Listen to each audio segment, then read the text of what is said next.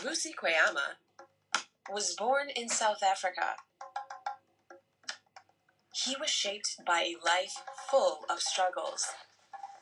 As a teenager, he had been in and out of prison more times than he could remember. After a local life skills course, he decided to change his life forever. Aged 24, Vusi started his first non-profit organization to help local kids reach their full potential.